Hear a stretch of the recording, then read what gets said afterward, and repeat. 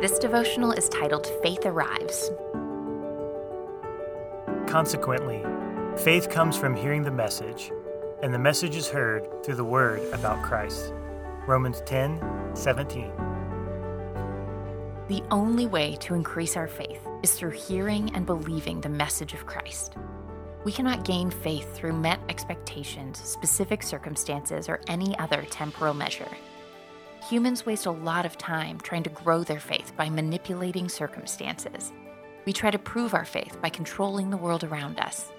This is not how faith works. We gain faith by listening.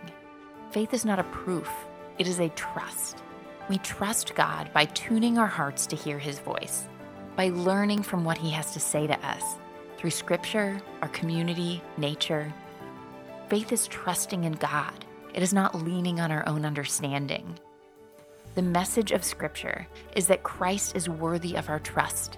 He is God, and nobody else is God. As such, He is all that is worthy of our faith. When we listen to the voice of God, we open ourselves to more faith. We expose ourselves to the source of faith, the author and perfecter. It is how faith arrives, how it proves its worth, and how we grow it.